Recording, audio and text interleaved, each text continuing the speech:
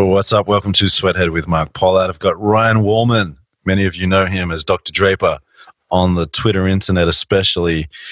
Does a lot of witty banter and about copy and about the state of marketing, and especially about the words that we all use. And Ryan, welcome, first of all. Thank you very much. It's good to have you back. And second of all, you got a book coming, right? I have. This is the first I've ever mentioned of it, but I do have a book coming, or hopefully, if we can get it together. But yeah, it should be pretty soon. What's it called? It's called Delusions of Grandeur. Sick title. Thank you. Kind of a phrase that I coined a few years ago and as a bit of a throwaway thing on one of my satirical posts. But yeah, it stuck. I figured that was had become a bit of a signature, so that's what I'm calling it. Okay. What's the idea in the book? Or is it answering a question that you've got? I guess it's a collection of pieces that I've done over the years. It's really a bit of a mixed bag. Some of it's kind of longer form blog articles and that kind of thing that I've done, but also quite a lot of little satirical posts that I've done for Twitter and that kind of thing. So yeah, it's probably in a way an accumulation of about 5 years' work, I'd say. Yeah, it's a delicate assortment of the drape. It's well put. Yeah, I'll put that on the blurb. So, why do you think the world needs this book? I don't know if the world needs it, but hey, Mr. Psychologist. So, if the world doesn't need it, why are you doing it? Look, I did it partly because I felt as though I needed a repository for everything that I've been doing, because everything was kind of disparate. Whether the world needs to see it in one place is another question. But hopefully, I think there'll be enough there for people to get a bit of a laugh. Obviously, that's probably the first thing, because most of it's kind of light-hearted stuff, but also a little bit of analysis about what's going wrong with our industry, about what I think probably needs to change. That's probably about the sum of it. But it's very much going to be something that you can dip in and out of, and it's pretty loosely put together in terms of themes. So I've really divided it up into kind of marketing, advertising, brands, business. Yeah, and it's kind of it's loosely themed along those lines. And I haven't decided on a subtitle yet, but I think it's along the lines of kind of puncturing the pretensions of the marketing world, and that's probably where it is. So a bit of a reality check, I suppose, in some ways. Okay, I'm happy that we've shifted from the idea of a repository, when you could have used the subtitle of I had to put some stuff somewhere. Exactly. Puncturing pretensions. That's a little bit more committed to yourself. Are you struggling with the idea that you're doing this because you are a prolific writer, and it's interesting to hear you self-deprecate so much, knowing that you've got so much energy for writing, knowing that you're really active within that beautiful copywriting internet that's evolved in the past couple of years? Why are you sort of talking yourself down a little bit, even though you know the energy around the stuff you put out there? Well, I think partly because it is quite fragmented, and I think that's part of, even when you talk about, copywriting Twitter, it's still, it's short and snappy and kind of somewhat ephemeral, I think. It doesn't, most of the stuff gets forgotten after a while. And so I think that's part of it, is I'm trying to make it a little bit more permanent and enduring. But I don't know why I'm being self-deprecating that. I suppose because of a lot of it isn't that serious. Yeah, maybe that's it. And yet there's a whole industry built around comedy and stand-up comedy that's deliberately not serious, that takes its craft seriously. It's always interesting. I wonder if that's a bit of a tick from doing advertising, where we sort of try to work out how to take ourselves seriously in the job, and then we want to put something out into public that's not about the job, but it's kind of connected to it. And we're like, are we allowed to take this seriously, or do we have to pretend that we don't? Because to do this work, you take it seriously.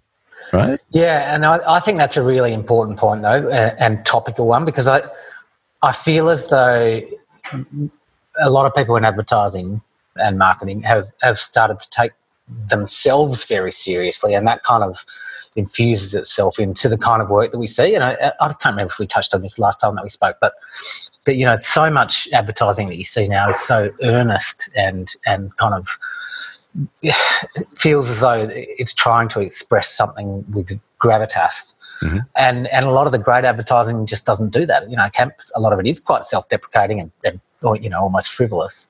And I think we've lost some of that.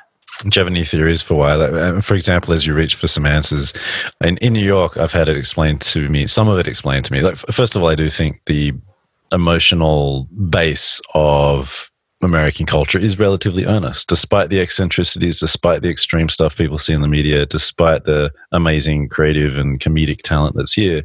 Relatively speaking, it's quite an earnest culture. And after September 11, I was told that it became even more earnest because obviously that's it's a big tragedy in New York where a lot of the advertising agencies are. 2008 recession came, got more earnest, wars are going on. So that's sort of there's some of the stories that I've heard briefly, really, about my time in New York when I've asked people, like, why is this so earnest? Like, what do you have a point of view from your travels?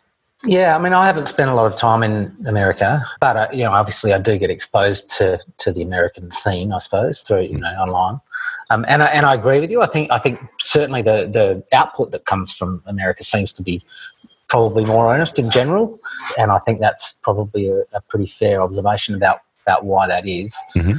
And that's right. I think the context sets you up for kind of having to prove yourself as being serious, as being part of a serious profession. And I think one of the mistakes that advertising has probably made. I mean, look, I'm no expert on this because I haven't spent a lot of time around in the advertising industry per se, but it does seem as though a lot of people feel the need to prove themselves as being, they just need to be seen as serious, even though the what we're actually doing a lot of the time is not that serious. So totally. Yeah, and I think Australia and the UK probably don't. Well, certainly historically, don't seem to have felt that so much. There's a lot of kind of irreverence. In Australian advertising and in UK as well. It's cheekier, there's more banter, there's more self-deprecation, and those things don't travel through all cultures, but that's definitely in some of the advertising cultures. And for those who don't know, you were a psychologist, right? Or was it psychiatrist? Psychiatrist, effectively, yeah. So I trained as a doctor and worked in psychiatry for quite a few years. So, So obviously being effectively a psychiatrist, I don't know what it effectively means, but effectively being a psychiatrist and practicing that for a long time before moving into the advertising world, the idea of seriousness I find quite interesting because I'm kind of curious about this because you have moved around a little bit, you've lived in different places. I have a feeling, if I think about how I grew up in Australia, that part of the Australian psyche that I understand is that we're not allowed to admit that we take anything seriously. And a lot of our banter is about putting people down, putting them in their place. And to take something seriously meant that you were kind of fancy and thought you were better than other people. And I don't know if you relate with this or if I'm making it up, but I'm like, hey, Australian friends, take some stuff seriously. Totally cool. Totally cool to do that. Do you relate to what I'm saying? Yeah, absolutely. And I think, the tall poppy syndrome is probably the cliche around that. And I think there's still a lot of truth in that in Australia. And yes, I guess personally I probably have grown up with that culture and I do relate to it to some extent. And I think that's where the real schism is with American culture, the fact that that individualistic kind of need to take yourself seriously is very much at odds with the general feeling here. So I don't know if you found that as an Australian being over there, but I get the sense that there is a real difference there. Yeah, look, there's a lot of pressure on people to be an important individual from a young age, to understand what it means to be an important individual, to defend that, to not give that away to other people, even though eventually the system tries to weather people. So yeah, there's a lot of pressure on it. And you when you went to a room in a meeting, or like a meeting room in an ad agency, for example, in the US, not everywhere, but a lot, you're like, whoa, why is this so serious? And why am I hearing all these titles all the time? And you get a bit of culture shock from it because Australians, we pretend that these things don't matter because we're not sure we're allowed to take seriously, which can, I think, have I think there's a dark side to that too. Mm-hmm. Yeah, look, I think there are pros and cons to each, probably. But certainly, even in I'm just thinking of the fact that the people that I know in New York who are kind of in advertising and marketing, even the titles seem a lot more kind of inflated, I guess, compared to some of the titles here, and it sort of reflects how people see those roles. Yeah. Mm-hmm. So do you take your daily contributions to the internet seriously? Like what kind of emotions do you feel when you're in the act of writing? Look, do I take it seriously? I take it seriously in that I think about what I'm posting generally. I mean, of course there are the odd throwaway ones.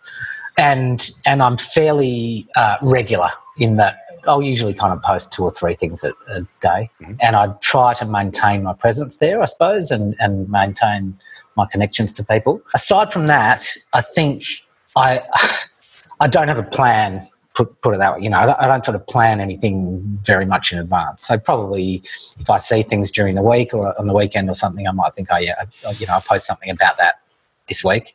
But aside from that, it's certainly not a very involved process. It's pretty sort of reactive. Does it make you better at your job?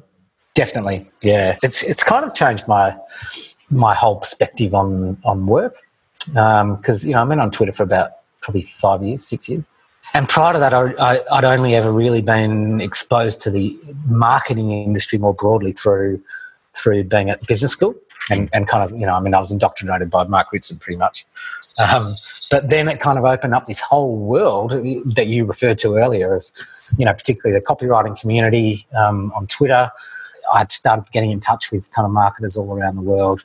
And it's, I've learnt an incredible amount of, everything that I refer to now, it really all comes from things that I've seen on Twitter or blogs it has been transformative in many ways. That's awesome. Okay. So going back to the book, Delusions of Grandeur, how much of it is a new unpublished content versus a collection of things that you've put out before? It's pretty much all been put out somewhere. Yep. Whether that's on blogs or articles that I've written for various publications, or literally, the little posts that I do on Twitter. Mm-hmm. So the difference, I think, is that, as I say, there's really nowhere where it's, there's absolutely nowhere where it's all together in one place. Mm-hmm. And the other thing that's really nice about it is that the agency that I'm working with that's laying it out has got this fantastic style that they've developed for it and kind of added this entirely new dimension to some of the work, and that they've added illustrations and graphics and all sorts of things that just kind of bring it to life in a way that I wouldn't have been able to do. So yeah, hopefully there's, even for people who have seen a lot of the stuff that I've done, I think there's probably something there for them in terms of stuff they wouldn't have seen, and also and just this really, really cool design as well. Yeah. As you were trawling through hundreds, maybe thousands of things that you'd publish to whittle them down into the hundreds of things that you're going to publish, what was that experience like? Like, how did you respond to your own words months, maybe years after you'd published them? Well, probably the first response was kind of being a little bit overwhelmed by how much there was, because when you're doing something, when I'm publishing something once a week, once every couple of weeks, it just accumulates, and I just realised how much content there was there. Much as I hate that word, sorry, but that was the first thing. It was like, oh, geez, I've kind of definitely got a book here, and probably more than that. So that was the first thing, and then after that, it sort of became, well, all right, I need to do some sort of prioritisation, and I didn't want there to be too much focus on one area or another, or I didn't want too much really lightweight stuff compared to some of the more analytical work that I've done. So I tried to strike a balance there. And then the third thing was that I made note of the stuff that had really been well received. And something like Twitter is really helpful in that respect, because it was pretty obvious things that had been really popular. So it became a bit of its own prioritisation technique, if you like. Totally. And as you were going through all this content, did you learn anything about yourself? Were you like, oh my gosh, I'm really into topic X, or oh my goodness, gosh, I've got an issue with topic B. I didn't realize I had these hang-ups. Did you pick up any of these like emotional or intellectual tics? There's a clear theme of kind of being disillusioned, I suppose, with some of the things that I'm seeing. But I think what I have been able to do reasonably well is to turn that into something that is entertaining rather than being, dark. if you like. So that's always been kind of my focus with this kind of work, is that it's not simply whinging, which and to be fair, some people probably do perceive it that way, but I try to make it, into something that is entertaining for people and still has a ring of truth about it. Do you recognize periods in your life where you were not disillusioned? Is this just about advertising? Is it something you felt through different phases of your life? Yeah. I don't think it's just advertising. And the other thing probably that I should point out is that I'm not in advertising per se. We do a bit of advertising, but I'm really not in that big ad agency world. So a lot of what I see is only kind of what I see as a consumer. So I don't feel as though I'm an expert on commenting on that. But no, I don't think it's been confined to this kind of phase. A lot of what I saw when I was in medicine was frankly pretty disillusioning as well. And a lot of that is around systems, I think. Not so much the work itself and even the people that are in it, but the way that systems, what they do to people, and how people respond to that. Yeah. Well, so how would you diagnose what the medical system does to people? Specifically the thing or the things that made you feel disillusioned? Well, in psychiatry at least, the big thing was the lack of resources and the pressure that put on people. So certainly the public system where I worked, it was hugely under-resourced, and they kind of expected people to be doing the job of 2 or 3 people. And the outcome of that was that everyone gets burnt out and patients suffer as a result. And so it can be pretty grim. And there's, from what I can tell, there are probably some parallels there with the advertising industry, and it seems as though the culture of overwork is certainly a big thing in some places. And again, I think people suffer as a result of it, and the work suffers as a result. So yeah, there probably has been a bit of a thread running through the phases that I've been through. Okay. As far as the overall theme of the book, delusions of grandeur, what are some of the delusions that are most offensive to you? Well, just to think back on a few recent ones, I think one of my bugbears has been this whole theme of brand purpose. Not so much, I think, authentic brand purpose, if you like. That's probably a different thing, but this imposed brand purpose that we see with a lot of brands now, where they need to have a kind of a high-minded social purpose to their brands. I think that's frankly just not right. I don't think it's based in reality. I think it rings hollow with a lot of people. I think there is brand love. The idea of brand love is a delusion that a lot of people have pointed out. People like Bob Hoffman. That's again, for the most part, a fantasy. The idea that generations kind of all share the same behaviours. I mean, a lot of us have talked a lot about the ridiculousness of millennials and the way that they're characterised and so on. I think that's a big one. What else? Well, I guess in recent times we've seen the kind of the inflated metrics from Facebook and kind of the whole pivot to video thing, which was clearly just wrong-headed. And yeah, I think the problem is that with a lot of these things are just bandwagons that marketers jump on without having any evidence for it. And yeah, that's the definition of a delusion is a belief that's held despite evidence to the contrary, and that's essentially what we're dealing with. There is simply no evidence for a lot of this stuff. And why does that alarm you? Why do you care about this? Well, I think I care about it because there are people doing the right thing, and they're suffering as a result. They're losing their jobs because of it. It seems to me as though the wrong people are being lionised and are kind of succeeding, despite the fact that what they're doing isn't really effective. And yeah, I guess that's probably it. Yeah, I haven't thought too deeply about it.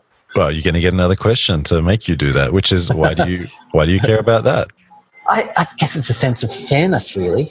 I'm particularly coming from a medical background where you just can't get by on the basis of opinions that aren't based in fact, or that you don't have some kind of evidence to back up. And so I think it is certainly partly historical. That's been the place that I've come from, and to see this, to see conjecture be accepted as fact is disturbing to me. Yeah. Ryan, why do you care about that? I don't know. It's the last one, I promise. I'm sounding like I'm being interviewed as a politician or something. Well, probably because I come from a pretty rational background, and you know, my dad was a doctor. He wasn't someone to tolerate bullshit. So it's probably been a kind of a long-running feeling that I've had about the world, if you like. Okay. Would he tolerate your book? I think he would have.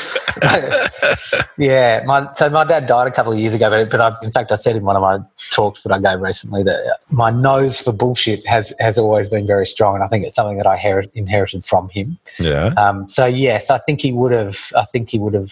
He would like the book. Yeah. He probably wouldn't understand much of it. He said that he read a few of my articles about marketing and didn't have a clue what it was on about. Did he have a good sense of humour? He did. Yeah. And pretty kind of sardonic, I suppose, which is similar to mine. But yeah, he was always very sceptical about the field that I'd gone into eventually. But I think he would at least be proud of the fact that I'm taking the piss out of it as well. So and then you also mentioned puncturing pretensions, correct? Are there any specific pretensions or pretensions that we haven't discussed yet that are kind of different to? Is a pretension different to a delusion? I think that's my question. Yeah. Well, I guess it is, and I guess part of the difference there is that to me, a pretension is not really a conviction that's strongly held, and I think that's part of the problem in marketing is that a lot of the stuff that people pass off as being true, they don't actually necessarily believe themselves. It's simply that, it's easy to sell to people. And I think a lot of the brand purpose is probably a classic in hindsight, in that I think a lot of companies really don't believe that that's the case, but it's become this received wisdom, and so it's very easy to sell that as a real thing. So maybe that's the difference. Yeah. Does that answer your question? Yeah, totally. I mean, and if your moral code changed overnight, are there, other than brand purpose, are there two other delusions or pretensions that you think you'd be very good at selling? I'd be good at selling. Which ones would you go for? Well, no, I wouldn't. I'm not going to call this a delusion, but I think what I do buy into is the idea of evidence-based marketing to some extent. I think the work of Byron Sharp and so on I think is really important. Which is probably the opposite of what you're saying, but at least I feel comfortable talking in those kinds of terms. What I honestly struggle with trying to sell something that I don't believe in, and I try not to do that. Oh, my question feels rejected. I reject your hypothesis. You take yourself so seriously. Tarantino said Dr. Draper. Okay, so tell me again about these sections of the book. How did you break all this content down into themes that made sense to you? It wasn't a very rigorous process, but basically I looked through everything I had and I thought, okay, I think that there were general pieces about marketing, then some more general pieces about advertising. I think brands was a very specific area aside from marketing more broadly, and then kind of business and slash kind of LinkedIn nonsense, which is one of the chapters. So I think I've divided it up into about 5 chapters based on those things. But yeah, it's really not there's not a strong thread through each of those chapters. It's just that seems to be a reasonable way to categorize it. Right. Which channels are you most active on? Where are you posting? Twitter, yeah, LinkedIn, I'm on reasonably often. That's about it, really. I mean, I write for our blog, for our company blog, occasionally write for Marketing Week and Advertising Health, which is a kind of a platform for the health advertising industry in the UK. Okay. But yeah, Twitter's kind of my go-to. That's the main thing. Yeah. So if we just focus on Twitter and LinkedIn, do you experience different reactions and different types of interactions with what you post on Twitter compared to LinkedIn?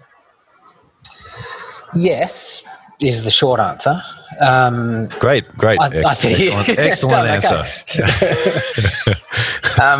Twitter, there's a huge difference in between the two platforms. I think the interaction that you get on Twitter tends to be a lot more lighthearted, and I think I've connected with like minds very much more on Twitter than on LinkedIn.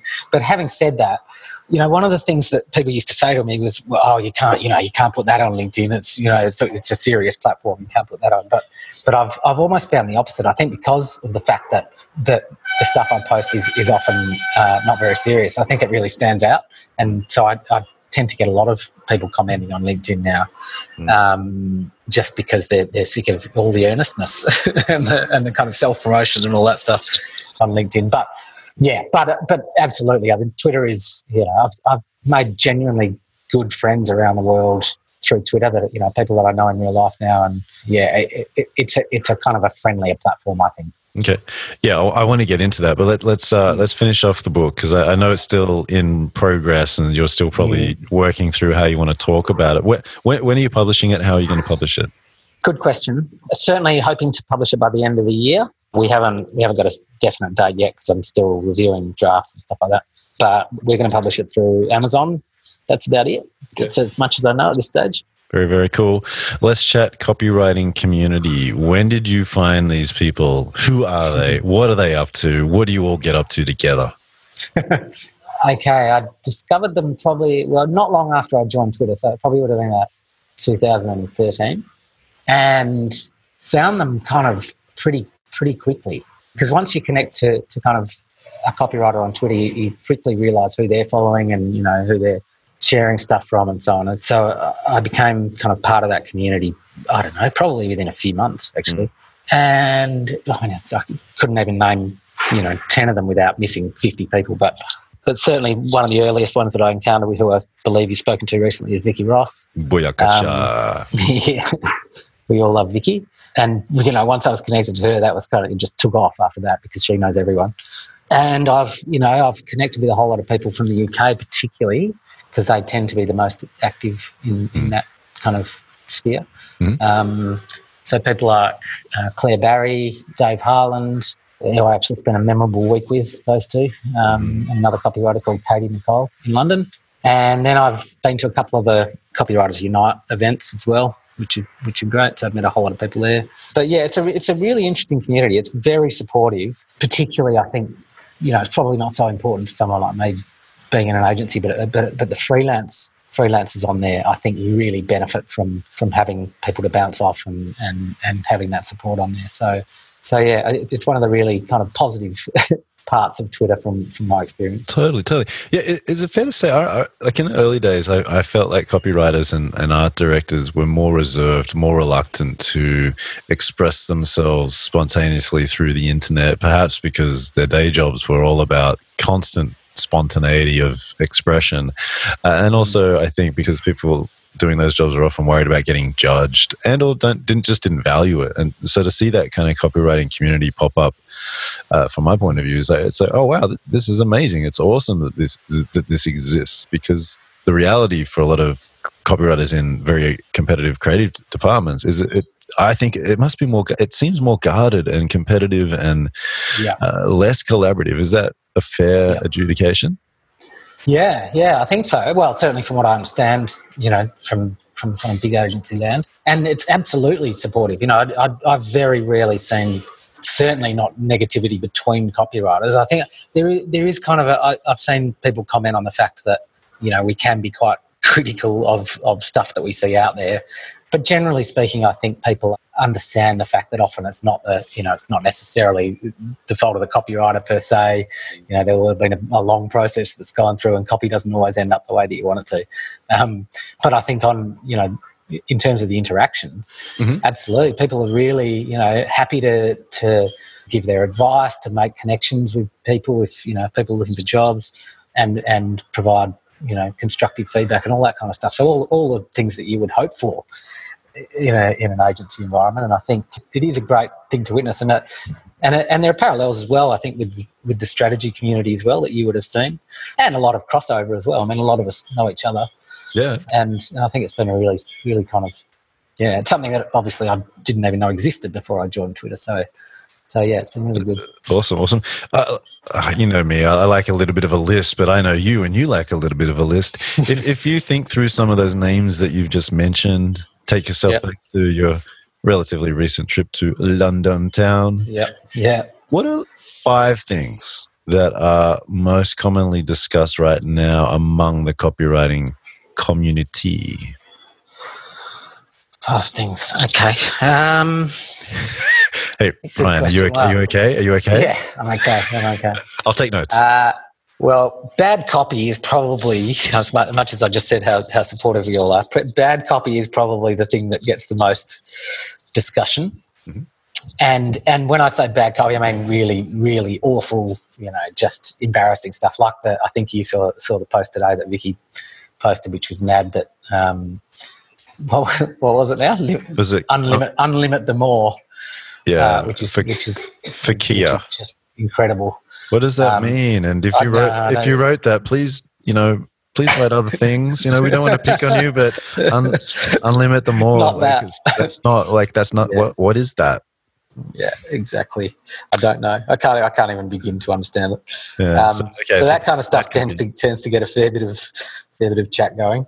But then by the same token, and so I'll call this number 2, is really good copywriting. I think when something comes out, such as I'm just thinking of recent examples, the Hope is Power campaign from Uncommon, that just catches fire in the copywriting community because everybody can appreciate how good it is, and just kind of becomes very reverential towards it. Mm. One of the big issues that, and not that I'm subject to this, but chasing up payments for freelancers, that's just a huge issue by the looks of it.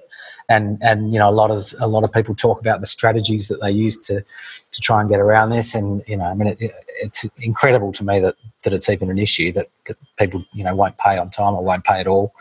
But that's it's obviously this is something that's really important to people. They it's their livelihood. So there seems to be a bit of a groundswell for fighting back against that. Mm-hmm. Then on the same kind of freelance theme, I think a lot of the copywriters on Twitter talk about tips in general for how they deal with their clients, and it's funny because a lot of it isn't even about the work, but more about the business side of what they're doing. Yep. And that's where that community, I think, comes in really handy for a lot of people, because a lot of them, particularly when they're starting out, don't they sort of think about it as being, well, all I need to do is just write every day, and the rest of it will take care of itself, and that's very much not the reality. That's correct. And then I think probably, I don't know, if there's a fifth one, it's probably the agency copywriters, talking about agency world, and some of the battles that they face, day to day, and the long hours, and getting stuff through client approval processes and all that kind of thing. So yeah, it tends to be a bit of a mixed bag, but I think probably the good and the support, and that probably outweighs the more negative aspects. Yeah, so I'll do a little recap. We got bad copy, good copy, getting paid, client management, and the large agency world. Every now and then I see tweets about feedback, but I guess we could put that in under client management, like how clients give feedback, whether they acknowledge the writer, the quality of the writing, or just kind of give this slightly offensive, unthoughtful feedback. Yeah, that's a good point. That's probably worth a point on its own. I think we all struggle with feedback to some extent. I think as you spend more time in the game, you certainly get used to, you get a thicker skin, hopefully. But you also learn how to respond to it and how to kind of take it as being something constructive. But yes, that's a big issue, I think, for a lot of people. Can you teach us a little bit about feedback? Like, what are some questions or phrases that people can use that you might use either to yourself or reviewing someone else's copy? I mean, you are head of copy, right? So you must review a lot of copy. Yeah, fair bit. I think one of the big things that I use is just simply to hark back to what I know works. And I suppose this is going a little bit back to that evidence-based issue. So, if there are certain words or phrases that we know are more effective, or if there's jargon that we know is definitely not effective, then I try to kind of keep it as rational as I can, rather than kind of making it an emotive response. and always bring it back to, to the audience, because I think so often clients do get caught up in kind of subjective feedback and their own opinion of certain words or what they think is going to work, and forgetting that they're not the target market. So that tends to probably be the biggest one. Mm-hmm. What's an example of useless feedback? I don't like it. Generally that's the bad one. I don't like it, and then without having any reason for saying it other than kind of a subjective response, because that's not very helpful. What's an example of either good feedback or good questions connected to getting to feedback? I think, a good one generally is if there's a genuine insight from, say, from your market research or from your understanding of the audience. If you can frame it in that way, this is what we found, something that actually has a basis in fact, then that can be. I think the good thing about that is that not only is there a basis for changing something you've written, but it also takes out the emotion from it and doesn't make it just, well, this is my opinion. Yeah. Okay. Last question. What are your hopes for this book about delusion, pretension, and disillusionment? What are your hopes for all that? I hope that people like it and be entertained by it, and that's kind of about it, really. I don't have any targets or anything like that for sales. I'm not expecting to make any money out of it, really. I think that I hope that people kind of learn something from it as well, a little bit. But overall, I guess the other thing is that it's quite a nice showcase for me and for this agency that I'm working with, GAS. And that's about it. I haven't really I didn't set out with much of with very clear objectives about what I wanted to get out of it, but that's probably about it. Delusions of Brandeur. It's cool. It's a cool title. Best wishes with Thanks. It. It's so fun. And you have to create a catalog. You can't just do one of these things. You have to do a whole lifetime of those. That's what's happening, right? You're setting yourself up for that. Is that how it works? Yeah. Yep. That's what I believe. That's totally what I believe about this kind of stuff.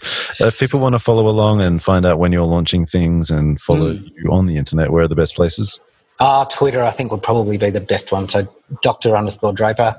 But we'll kind of be promoting as much as we can when we launch it, thinking about setting up a landing page and that kind of thing. So, but yeah, Twitter's probably the easiest. Yeah. Very cool. Very cool. All right. Well, yeah, thank you for sharing that you're going to be doing this. Best wishes with the book.